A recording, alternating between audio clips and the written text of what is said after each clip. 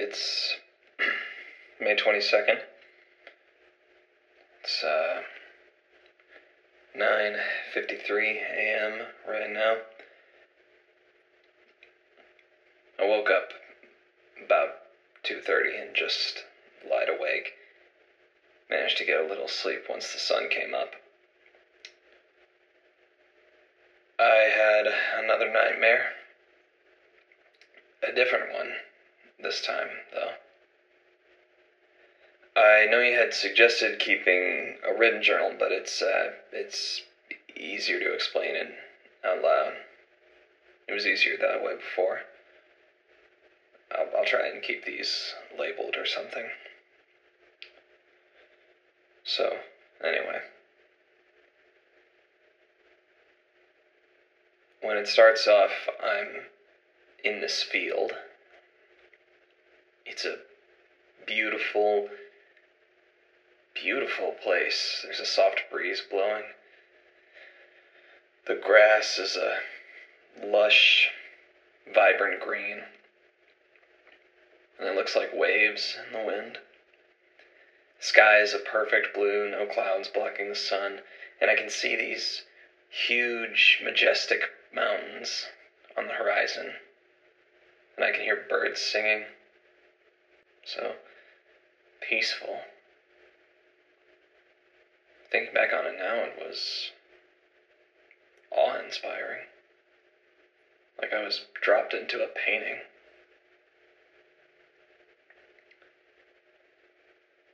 I walk through the grass with my arms spread out. I can feel it in my fingers. It feels almost like locks of hair. It's so smooth. And my hands come away with this gleaming green residue, kind of like eye makeup. I sit down to take it all in. The grass feels cool underneath me. Then I hear something. This gentle, pulsing hum. It's so short that at first I'm not sure if I actually heard it, but then it comes again, and again, and again, every few seconds. It sounds like how the rest of the place feels. I don't know how else to say it. It was just tranquil and bright. And I feel this magnetic attraction to it. So I look around and eventually I determine that it's coming from these woods on the edge of the field. So I get up and I run over into the woods, and they're not dark or foreboding or anything like that. The trees are healthy and tall and vivacious. It's still beautiful. And I still hear the hum, but I notice now that the space between each hum is a bit longer. So I start running because I'm suddenly afraid that whatever is making the sound, it's getting further away from me, and I don't want to lose it. But the further into the forest I get, the more spaced out the hums get. And the possibility that I'm going the wrong way doesn't even occur to me. Like, I know I'm going the right way. And I know that it's just moving faster than me. I start to get frantic. I want so much to see what's making this sound, but I can't catch up to it. And at some point, I see an opening in the trees. And I'm convinced that's where the sound's coming from. So I book it, and right as I step out of the forest, back out into the field, I hear the hum one last time. And then it stops. I stand still and listen for a minute, just to be sure. But it doesn't come again. So now I'm in a different part of the field. And it's just like where I came from, but it's darker somehow. Which doesn't make sense because the sun is still out and the sky is still clear. And as I'm looking around, trying to figure it out, off in the distance, I see this tower. It's enormous, the size of a skyscraper. Made of limestone, maybe. And it looks like it was built upside down. Like the base is narrow. And it gets wider as it goes up, like a beer glass. And I'm standing in its shadow. It feels like at any point it'll fall on top of me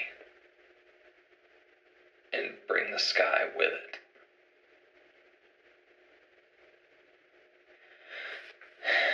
I approach it. I get there almost immediately. There are these numbers over the door. 25, 21, 35, 33. I don't know what that might mean. They don't mean anything to me, but I go inside, and the first thing I notice is how many windows there are. I can see dust particles in the shafts of light coming in. It's actually fairly bright in there. The windows they're upside down too, like the tower itself. They're pointed at the bottom, and the sill was on top. At first I think the place is empty, but as I'm looking up at the windows, I start to look, my eyes start to wander to the ceiling.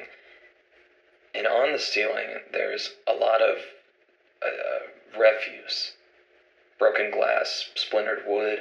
It looks like it used to be furniture. Like it looks like legs of chairs and books. There's a lot of books, too. Torn pages scattered all over the place. And nothing falls. In fact, at one point, a breeze blows in through a window, and a piece of paper falls off of the remains of a desk, and it falls upward onto the ceiling. And right in the center, there's a jagged hole, like something heavy fell through it. And there's this gently sloping ramp spiraling up along the walls. And I start walking along it, and leads me to a latched door that goes up to the second floor. And once I'm there, I look back at the hole in the middle of the floor, and I notice the wood is slanted upward, as if whatever broke the floor was bursting through it, not falling. And I notice a bit of dried blood on the planks as well.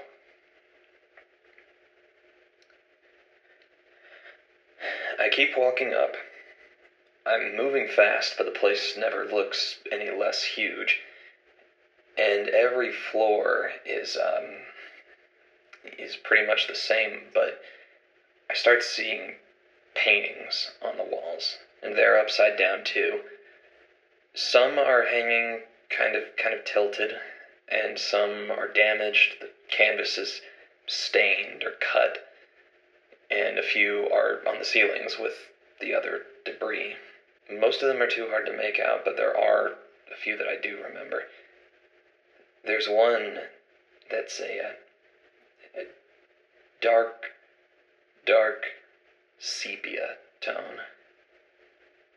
It shows a misty, watery plain. And the only thing in it is this one skinny tree. And from the branches, instead of leaves, it grows fish and birds, live fish and birds. They grow head first out of the branches. Some aren't grown past the beak or the mouth of the fish, and some of them are grown fully out of them, but they all stop at the tail fin for the fish and the feet of the birds, and they can't get away from it. The birds, they're all trying to. The birds try to fly away, and the fish writhe and wriggle furiously, but that's all they do. Half of them are hanging down dead. Some of the birds are eating the fish. There's a ring of blood around the tree. And there's another one that shows this rugged landscape. There's trees kind of spotted around and a couple of rocks and stuff, and way in the distance is this one single bear. And it's so far away, but it's looking right at the viewer. As if it can see me from such a far distance. And his eyes are this gleaming yellow. Then there's this one, shows a heart, a human heart, disembodied. It's painted in these muted reds and purples against a black background. It makes it look almost like it's part of the canvas itself. And in its center is a mouth, wide open and shouting. Those, they stuck with me. I go through floor after floor, and they're all like that. The paintings on the wall, the debris on the ceiling, the hole in the middle of the floor. And then I reached the top level, top floor. I don't know how long I was walking, but it didn't feel like that long. So I come through the door and into the room. It's just like all the others, except on the ceiling, this time, among the debris, there's a corpse. It's an old man with a long white beard, his mouth wide open, eyes closed. He's wearing these archaic-looking clothes, a long-sleeved white button shirt with no collar, brown pants, suspenders, like something from what is it? That painting with the two farmers, you know? And his body is just devastated. His limbs are all bent in hideous, impossible ways. And I can see bones protruding from him. There's a big splash of dried blood behind him. And next to his right hand, I see a pencil and a notebook. And I hear chirping. And I see there's a couple of birds on a window. And They're on top of the window, just like the wreckage on the ceilings and the floors before. But one of them flies inside, and it flies downward and lands on the floor by my feet, standing in the same way I am. And after a second, it flies up again toward the body. It pecks at it, just once. And in doing so, it collapses onto the ceiling, instantly dead. And right there, among everything else that's stuck up there.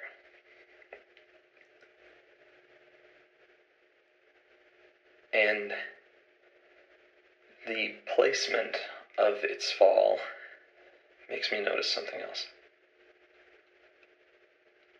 Underneath the body is one more painting.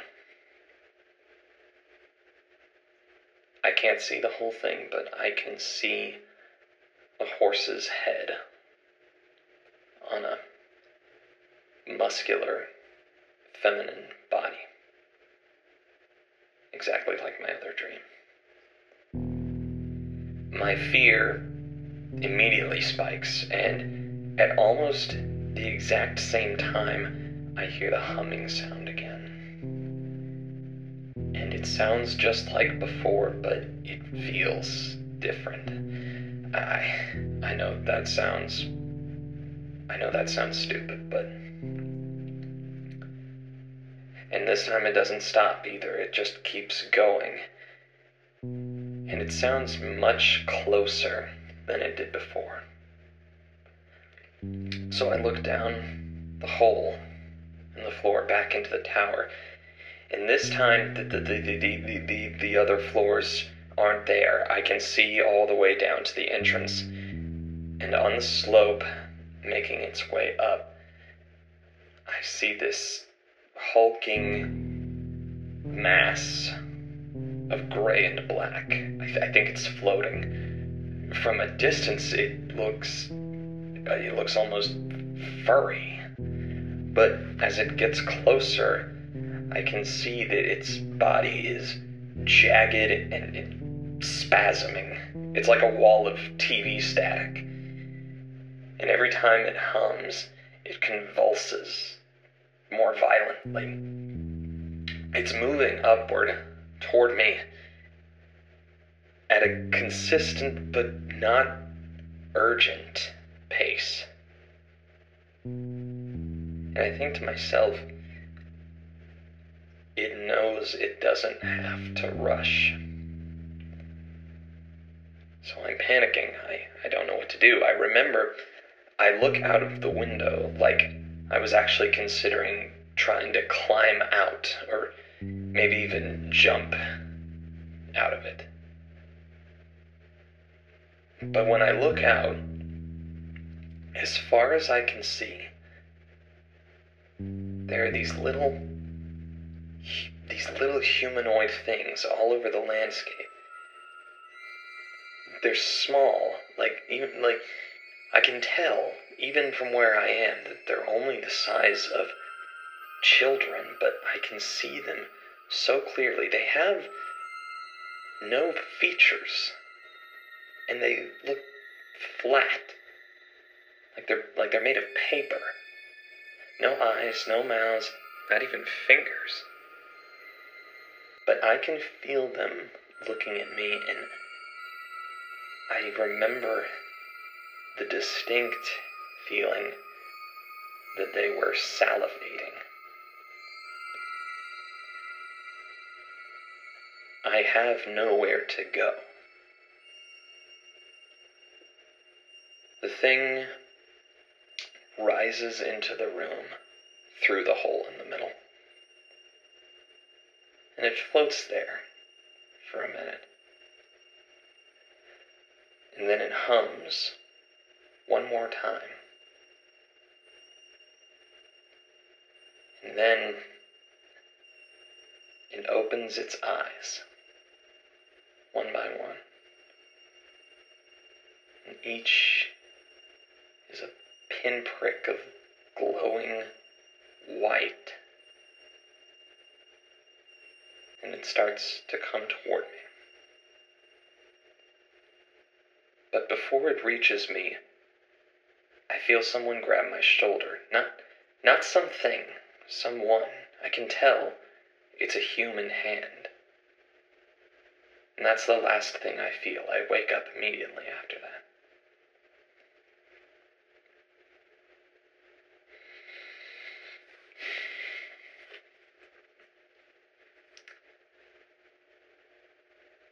The thing that really gets me is I don't know how I remember so much of it.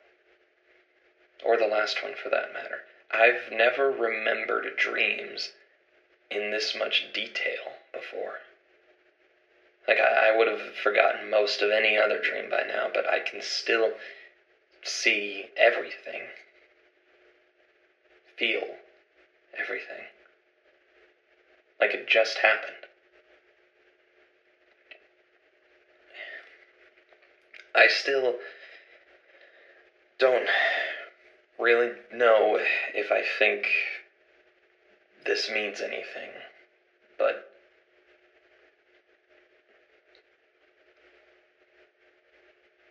I'm scared.